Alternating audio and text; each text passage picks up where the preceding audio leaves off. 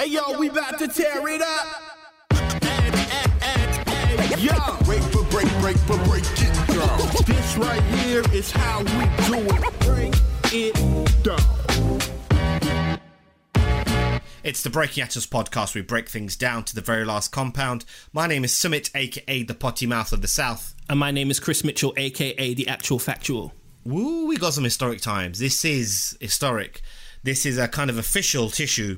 Actual Factual, Potty Mouth of the South. Unprecedented times. Unprecedented times. We are doing our first official crossover as a duo, where we are talking to people, our fellow peers and podcasting peers from across Europe, and we'll be joining them on their podcast. So this is the kind of official one. We did one back end of last year with our UK rap podcasters, and sharing our platform with them, and that was excellent. But we'll be doing more of these kind of crossovers, which I think we share the love. We get underneath the hood, break things down to the very last compound, and analyze and share our love for this culture of hip hop. And today we have Vice Beats of Fine Magazine. He's an incredible producer. He's from the UK and works with Fine Magazine, which are all the way in Holland. They've been big supporters of the podcast, so it only made sense that we shared our platform. So this is side A. This is the radio single, as Chris calls it, and they got the the watered down version. Yeah. The not even the primo scratch. It's just a pause. There's just a pause. It's just a pause every time there's a swear word. This is the Jermaine Dupri produced single.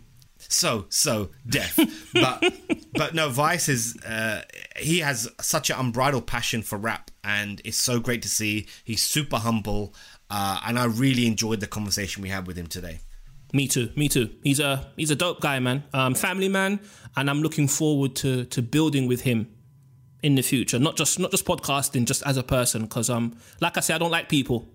Yeah, no, his passion is very infectious. His passion for rap is very infectious, and it's great to see that people are not jaded by this, because we jump on conversations all the time, and we see the conversations are happening, and it's just really nice to see someone who just has this love for it and is honest, not jaded. And it's not jaded, it's just or exhausted. Right, he's really passionate, and I love that. And he's given me a kick up the backside. I just think, wow, like there are people out there that just love this music, not trying to be me, or trying to build themselves as a brand or trying to culture vulture. He is someone who just simply wants to add his contributions and lend his voice to hip hop, and I think that's a wonderful thing. So salute to Vice. And I salute that. Yeah, salute to Vice Beats. So now we appreciate him jumping on the podcast. This is Vice Beats, Fine Magazine, Breaking Atoms, Side A. Check it out. It's another special episode of the Breaking Atoms podcast. Today, this is a collaboration because we're all about collabs, and this is the very first, or one of many collaborations that we'll be doing with fellow podcasts and people within the industry. Today, we have Vice Beats from Fine Magazine joining us on the Breaking Atoms podcast. How are you doing, my friend? I'm good, thanks, man. It's good to see you guys. So just to clarify, is this the first or is this one of the first? I'm interested. So this will be one of the. So it's not the first, but this is the first that we'll do together. So there's the A side and the B side, as you mentioned off air. So this is the A side, and then the B side where all the hot tracks are on. Yeah, I'll be done with you guys and us. So this is juicy, and then your episode is going to be unbelievable. Yeah, because we're trash. Yeah. So we're trash.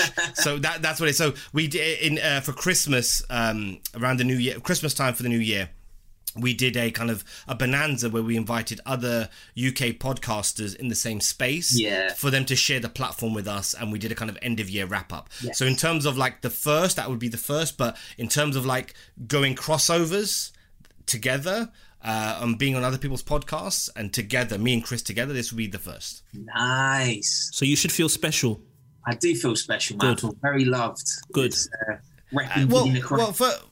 Firstly, we should love to show respect and praise to people from the UK. You're from Bristol, right? If I'm not mistaken. Right. Yeah. So we all, and Bristol's always had a rich history of hip hop in this country. So we always want to give all praise and due.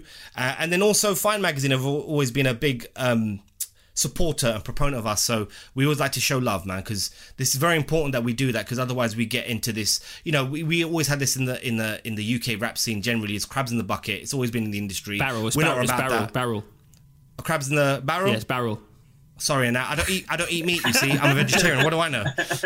If you're talking about paneer, then we're good, but otherwise I don't know nothing. No, relax.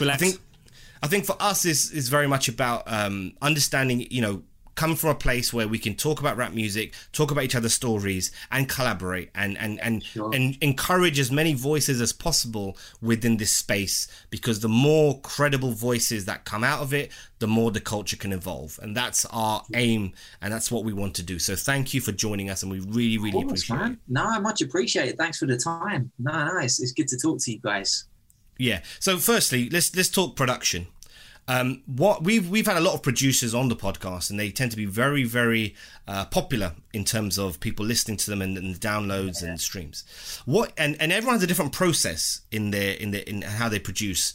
What is your production process? How do you get to start one? Is it just you make beats in it? Is it mood based? Is it just you just there on a sampler? How do you cultivate and curate your music? I think that probably the best way to describe it is that I have this sound that will like drill into my head over a few days, where like I'll hear a certain like sample or an instrument, or I'll watch something on TV and it's referencing something, and it'll just stick, you know, and I just won't be able to get it out of my head. And it's like I have to get it down somehow. And whether it's a case of like it's a quote and I want to sample it, or whether it's a case of it's like saxophone and I can hear something where I could build it, or whether it's a case of like I just can hear a riff and I want to play it on keys or whatever it is. It's like I tend to find that there's something like that will be the stem of it. And then I use Logic Pro, so like I've gone through a variety of software over time. Like I used to have an MPC, I've tried MPDs and various other things, but I've settled on Logic and I really like it. Like I just find that the space is open enough for it. And I think in terms of how I produce, it does tend to be that it's very much that old school approach of like I'll find the right loop, whether it's me playing it, whether it's a royalty-free sample, whether it's one of my friends playing something, whatever it is, I'll lock down like the first 8. And like once I know I've got 8 there locked in and I'm happy with the flow of it, then I'll like expand that to whatever it is, make alt versions, like so that I've got bridges and hooks and sort out the intro, whatever it is. But I'll tend to spend the longest period of time on that first 8 bars. And then, you know, from there it can expand to whatever. And I tend to find that it will be the lead line that I'm working on first. So as much as I love bass, I do tend to find that bass and percussion and so on are the accompaniment for me. Like I've had a few tracks where they're the first step, but it does tend to be that it's the lead line that I'll work with, and then I'll build the drums around that, build percussion around it, and then like bass will be the last process in that. But as I say, I mean, sometimes it's been a case, I mean, I love doing remixes, especially when there's acapellas. So like, you know, I really love doing all that side of things. So, you know, that's why when I hear stuff on TV and I'm like, oh, that's amazing. It's like my wife just knows that I've switched off and there's something that she's watching that no longer is the same for me. And I'm just like, I need to remember to record that. Right, where's my phone? It is like getting up the Netflix app so that I can record that bit and rip that, play around with that, or like, you know, it just, yeah. But it obviously, like, it's not always the same, but that tends to be the general process now. I mean, I have my little studio that I love, and like I work well with it. I've got my Yamahas that are very bedded in over like the last 15 years, you know, and I know them inside out. You know, I know the hiss, I know all of it, but it's just works for me, man. And it's like I'm lucky enough to work with a lot of live musicians, and that's a big part of my sound.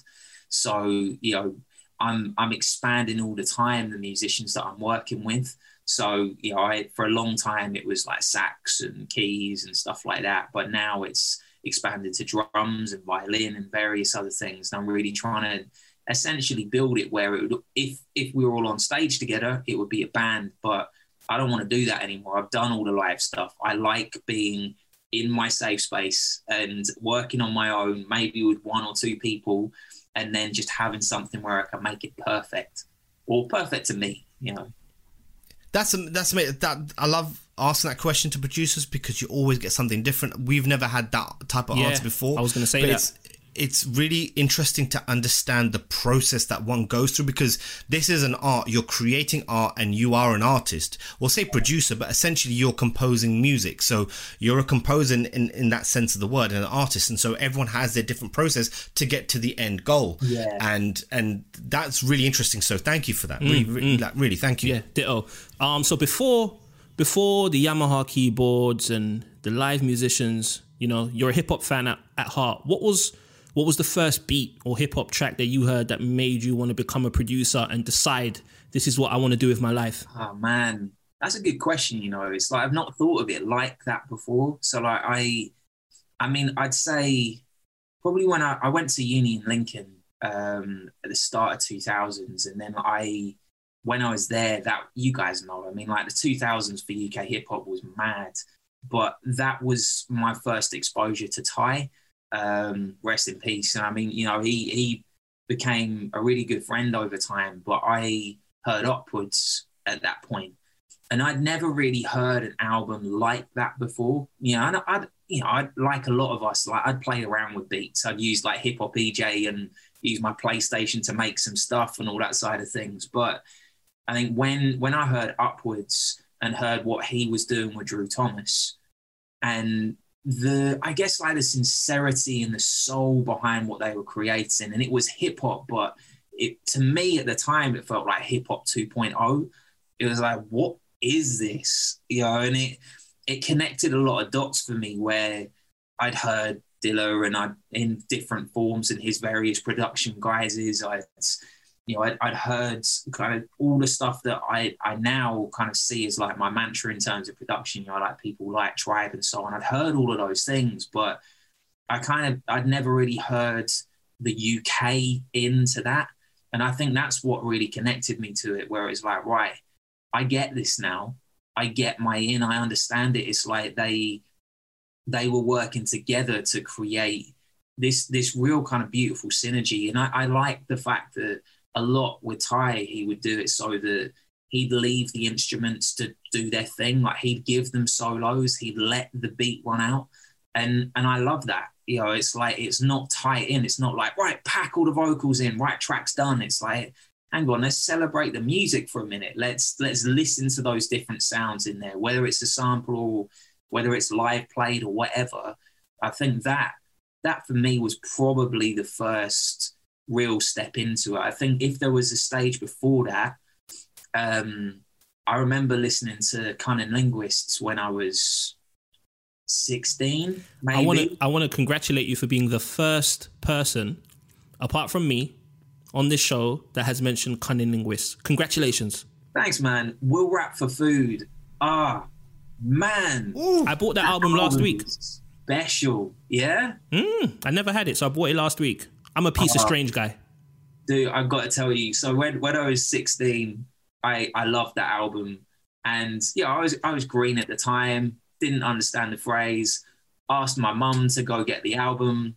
My mum came back and explained to me what that phrase was. Super awkward moment. I mean, you know, like everyone like gets to that point where like you're exposed to certain phrases. You don't expect your mum to be the one who's ending up having to explain a phrase like that. But it's like, but man, those guys like Kano and just their whole movement. I remember hearing that and just thinking, this is beautiful. Like, what is this? How are they doing this? And I mean, I think even before then, like I went on a French exchange trip, and the guy I was with was a bit of a donut, but he had really good taste in hip hop. And like he sent me back with his tape, and I didn't know what I was listening to, but it was I Am, NTM, all sorts of classic stuff. And like for years, I didn't know who they were. And I managed to dig out the tape. And actually the guy who did the graphics for Digging the Crates, he was living in Birmingham at the time where I was living. He's living back in France now. And he was like talking about hip hop. Like he was a massive hip hop head as well, still is. And I told him, look, I've got this tape. I don't know who it is. And like literally just found this tape. It was in a box, like in a garage, like deep deep, dark tape somewhere. And within like the first bar, he was like, "That's I Am," and like got really excited and like was telling me all these tracks. And like, it was just that amazing connection moment of, no way, I finally know what this is that I'm listening to. And, you know, it's just amazing music. And I think it's those kind of things, isn't it, where it sticks with you, and like you realize that what you're listening to is having a genuine impact on your tastes and just really your life direction in terms of creativity. Wow. I just have to say, wow. I'm having a moment, because you took me back to when I heard Little Brother, The Listening. Yeah. And what that did to me. Never been the same since. I mean, I know what you mean with like Little Brother. It's like, yeah, I remember seeing them at Jazz Cafe for the first time, and there was just this amazing vibe of just, this is something, like, this is really special. And obviously like Ninth has just escalated to some insane degree now.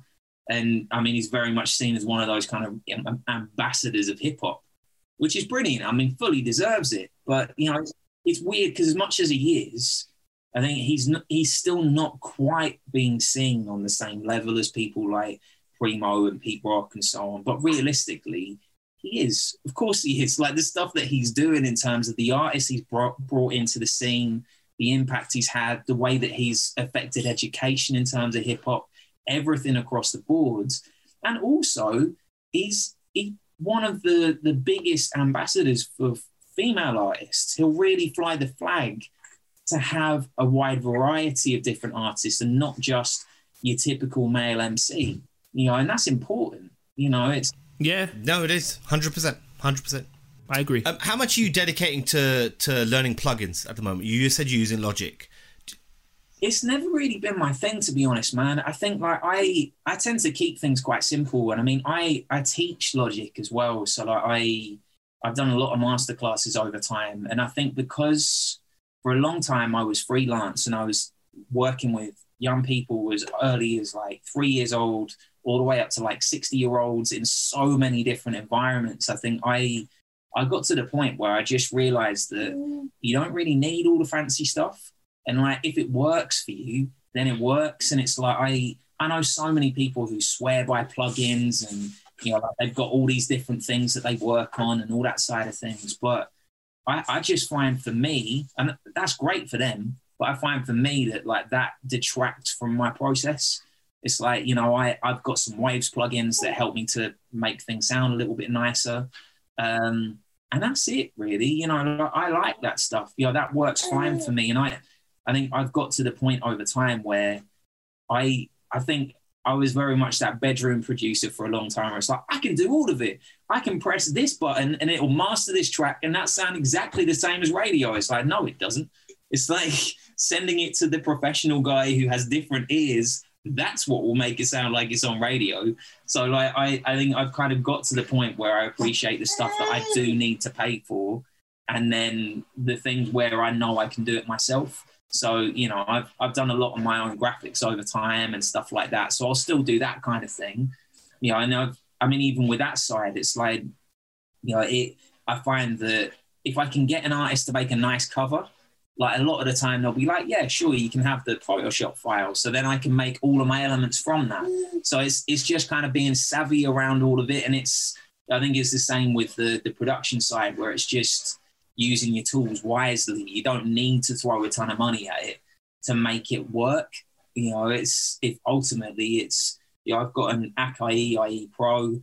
I swear by it. Great box. I mean, it's relatively old, but just works. You know, like there's hardly any latency. The quality's really high.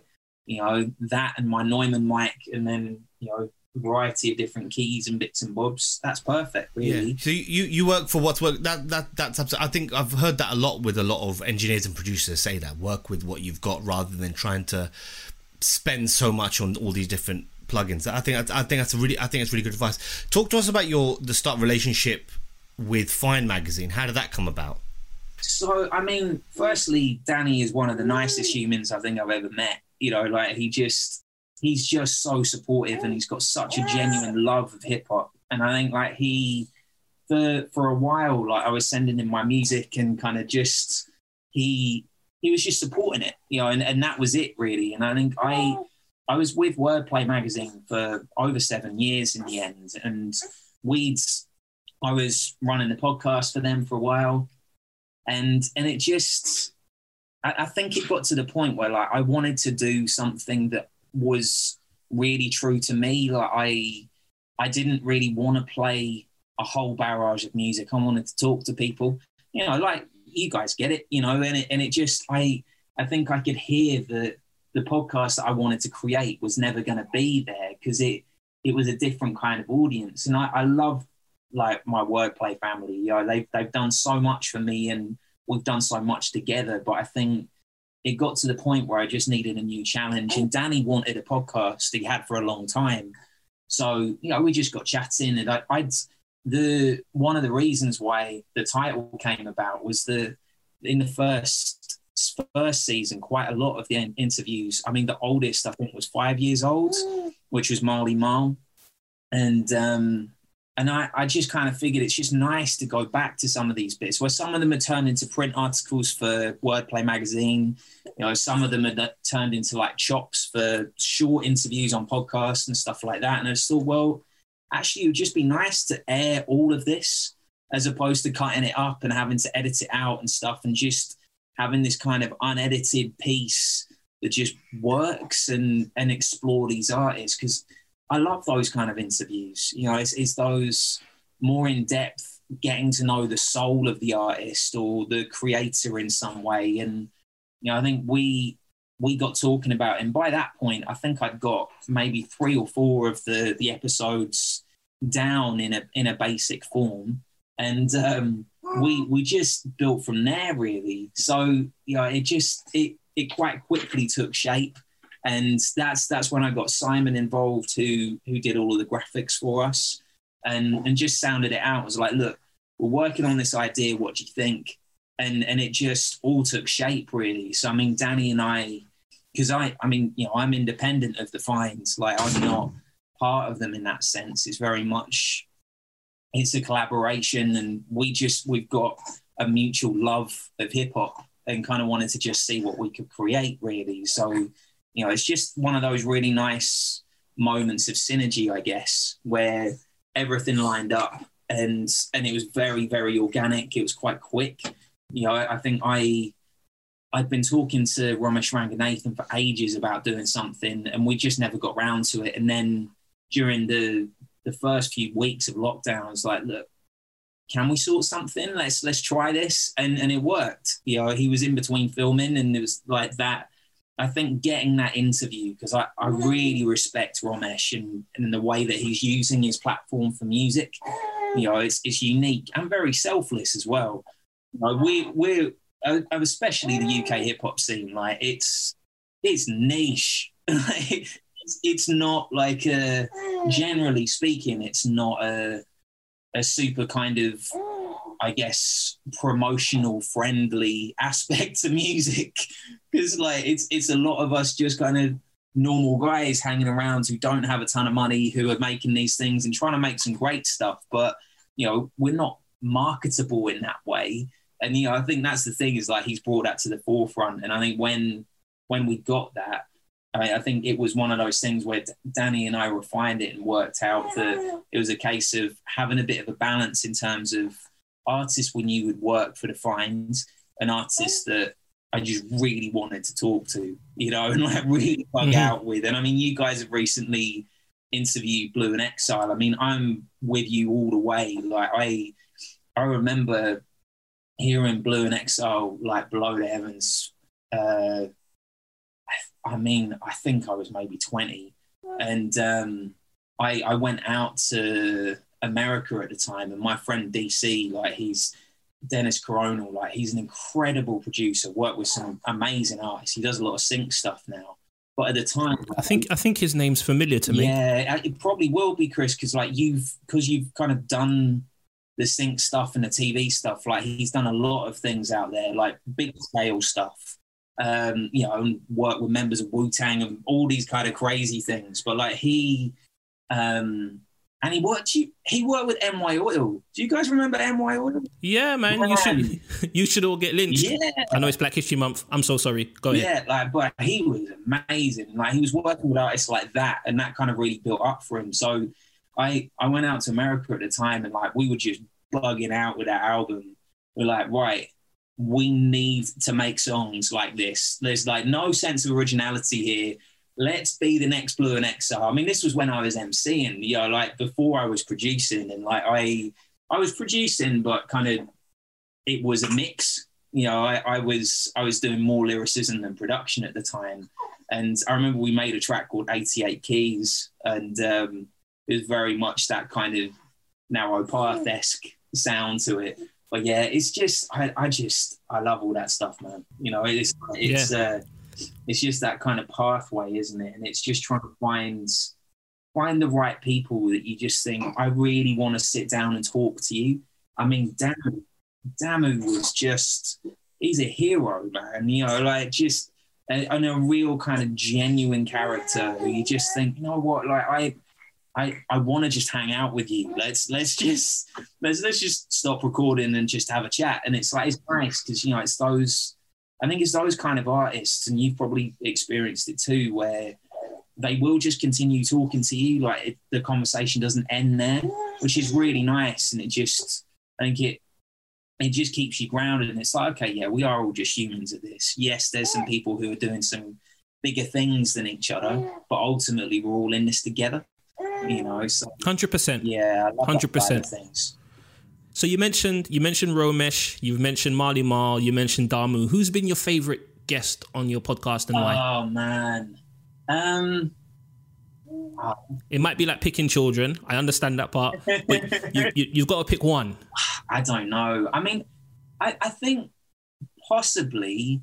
I mean, it was the shortest interview I did, and it was one of the first ones that we released. But I think possibly Charlie Tuna, just in terms of it was the energy levels, and he's been a hero for years. And when I met him, like we hung out for a few hours beforehand, and we did the interview. And then I think it's one of those memory things with that, in terms of after his gig that he was doing, he was talking to his mum, and then he brought me over and he was like, hey, it's my mum and this is James, and like introduced me to his mum on his phone. And it's like, he was just this really genuine guy. And it was very much a meet your hero kind of moment of like, how are you this nice, and how you got this much energy after all these years, that his spirit's not broken. If anything, it's just got larger and more beautiful, And but I think it's one of those things where every single guest has meant a lot to me. It's like Mecca 83 is a long-term friend, and I think we came up in production together. And when he was Rise, before he was Mecca 83, and we've never really actually talked about all of that and reflected on it in that way. And I think it was just one of those really nice conversations where I've kind of referenced him in terms of influence in my production a few times, but it's because of him that I understood like Dilla swing with drums and so on. Like, I mean, he literally just sat down on Cubase with me for a few hours and was like, right, scrap these drums, let's start again, like move that, like change this bit, like take that off beat, and just really kind of pushed it to make sure that I could get it. And, like gave me CD on CD of Dilla stuff and all sorts. And it's like, I genuinely think that without him, I don't think I'd have the same love and appreciation for Dilla as well.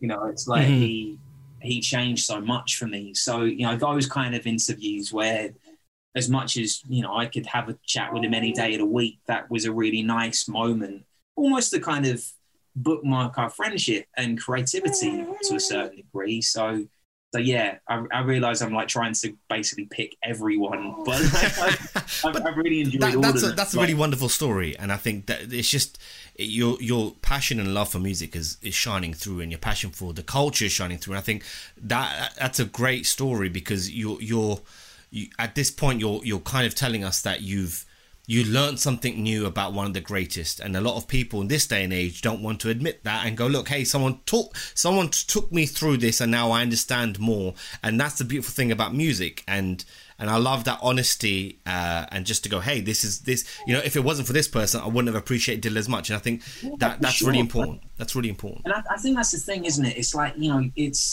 I've always, when I was little, I think I spent a lot of time with my grandparents, like over summers, and my mum and my dad, although they were separated, were both really close to their parents. And I think, so I spent a lot of time with older people, really. And I think it helped me to understand that appreciation. And, my grandparents on my mum's side, like they're, even now, they're in their 90s and they're still involved in like charity work and doing so much. And like my grandpa's been part of Rotary for years. My grandma would be doing all these different things. And like from a really early age, I'd collect like the old Smarties tubes and put coins in there to like raise money for their charities and stuff. And like, I think it's one of those things really, isn't it? Where I don't particularly like the phrase of giving back because I think it's quite cliched, but it's that idea of just acknowledging where you've come from, and I think I've been really blessed to have along the way met some incredible people who over time, we've all had it where you don't necessarily realize where they're going to go when you're in it. And then you reflect and it's like, damn, you got there. Like, and it's amazing to see that. And it's one of those really special things with it. So I think, I guess it's like, I really just try and hold on to that, in part to kind of stave off dementia so I can remember the memory. But like, it's just nice to be thankful really. Like, cause I should be like, I'm really lucky, especially now. It's like, I think it's important to have that. So yeah, for sure, man. So on the note of being thankful, I just want to thank you for coming on the podcast. It's been in the making for a while, but I love your spirit. I love your passion for the culture, and I just like you as a person because I don't really like people. I don't even like Sumit personally, right? So when I say I like someone, that shines through, dude. I can't stand this brother. Yeah. I just want to say, no, seriously though, thank you for the conversation. It's given me a lot to think about. But for the benefit of our listeners, let them know where they can find you on social media and plug any projects that you got coming up. So obviously the podcast, which is the root of why we've been talking about this, is called Digging the Crates. You can check that out on all streaming platforms, and you can check it out on the Find as well. So the Find website. They've obviously got all their socials too, just to find. And then I've kind of got a mix of socials where it's either gone well or not. So Instagram is Vice Beats. The not so well one is Twitter, which was beat by Vice, because I don't even know who's got Vice Beats, but I don't like them. And then it's just Vice Beats on Facebook as well. And then my Bandcamp's the same too. So that's got more of a catalogue of stuff across the years on my side as well. So like I had a band back in Birmingham called Genius Collective. That stuff's on there too. And also a project that I'm actually bringing, when you're saying about projects, like I'm finally releasing an album with an MC called Donny Numeric that I've worked with for years, who's incredible, like based in Brixton.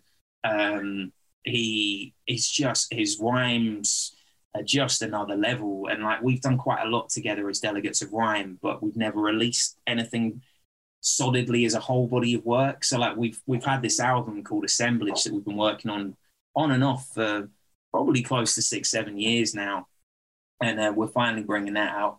And then other than that, just kind of working on new projects, lots of collaborations. And it's good. Like obviously doing some of the TV sync stuff, and I've finally got a publisher as well, which is nice. Excellent, awesome, excellent. I'm kind of working on that front, but yeah, so just building really. Like, so they're kind of the socials. We're working on the 3rd season of Digging the Crates at the moment, which is nearly there, and I'm really excited to have some of the guests on that we've got as well. So just onwards and upwards in that sense. So and it's thanks to you guys as well. Like obviously Chris, I spoke to you about this before, but it's like when we were talking about history and stuff, it's like I remember years back what you were doing as like sort of the kinetic stuff where it's just like smashing it. with everything you were doing, and like especially those, I guess like sort of 10 years back with some of the projects you were releasing at the time when there was blogs. Remember blogs?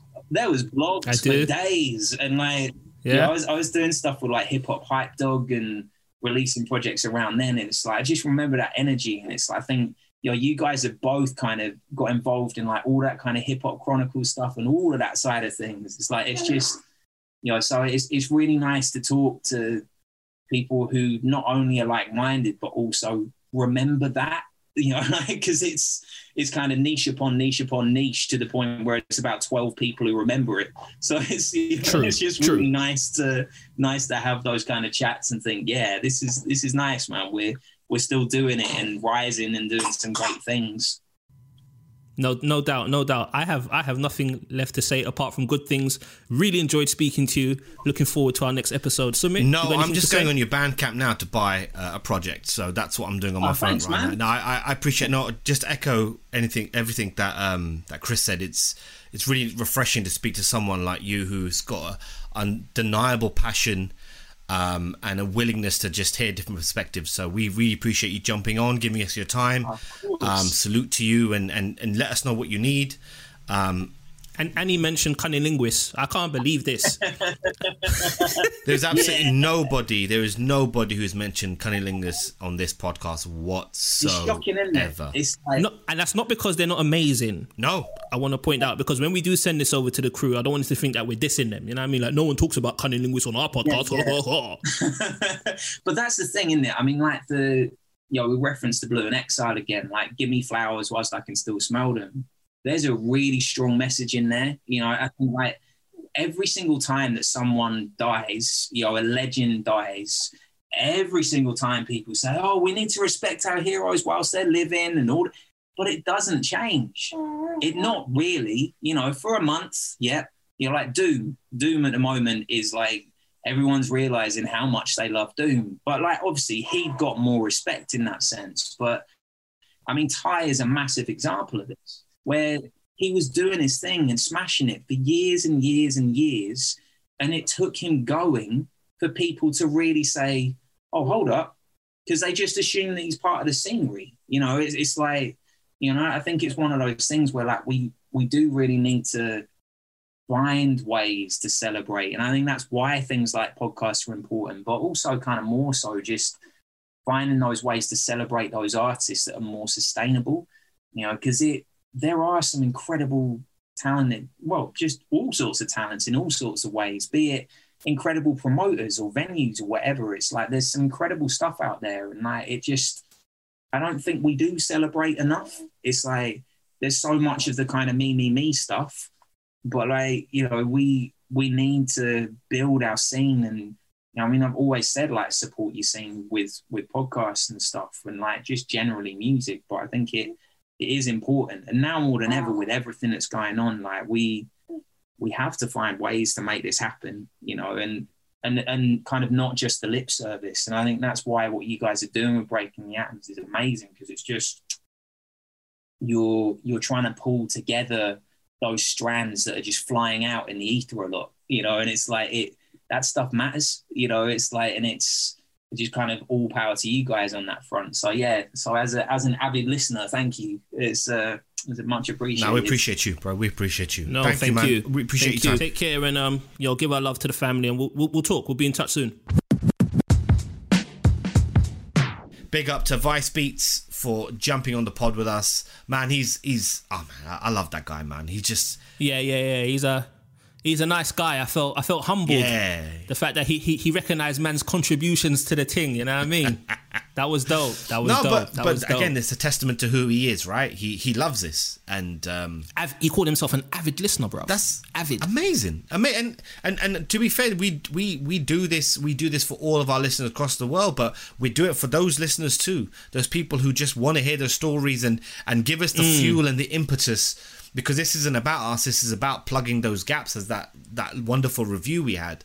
It's about plugging those gaps because we just want to tell the story. We just want to highlight the things that we're passionate about and hear from people who've impacted this culture and who want to lend their voice. And we salute that because this is what it's all about. It's spread love the podcast way, really. So I like that. Yeah, so appreciate spread love is the podcast way. Man, this is it. Yo, let's run with that. We are running with that. But appreciate the Vice Beats, man. We salute you and can't wait for side B. And make sure you everyone listening supports the projects. He's handed out his socials. You know where to go and get them. Make sure you support good music with your money and you spread the word socially. As my friends on the Super Duty Tough Work podcast say. Boom. And speaking of socials, you can follow us at Break the Atoms, Twitter, Facebook, and Instagram. Chris's personal handle is I Am Kinetic. Mine is at Hip Hop Chronicle. And it's the same for Clubhouse. And it's the same for Clubhouse. We are in the chatty house. Yes. Yo, there's a lot of chatting going on, bro.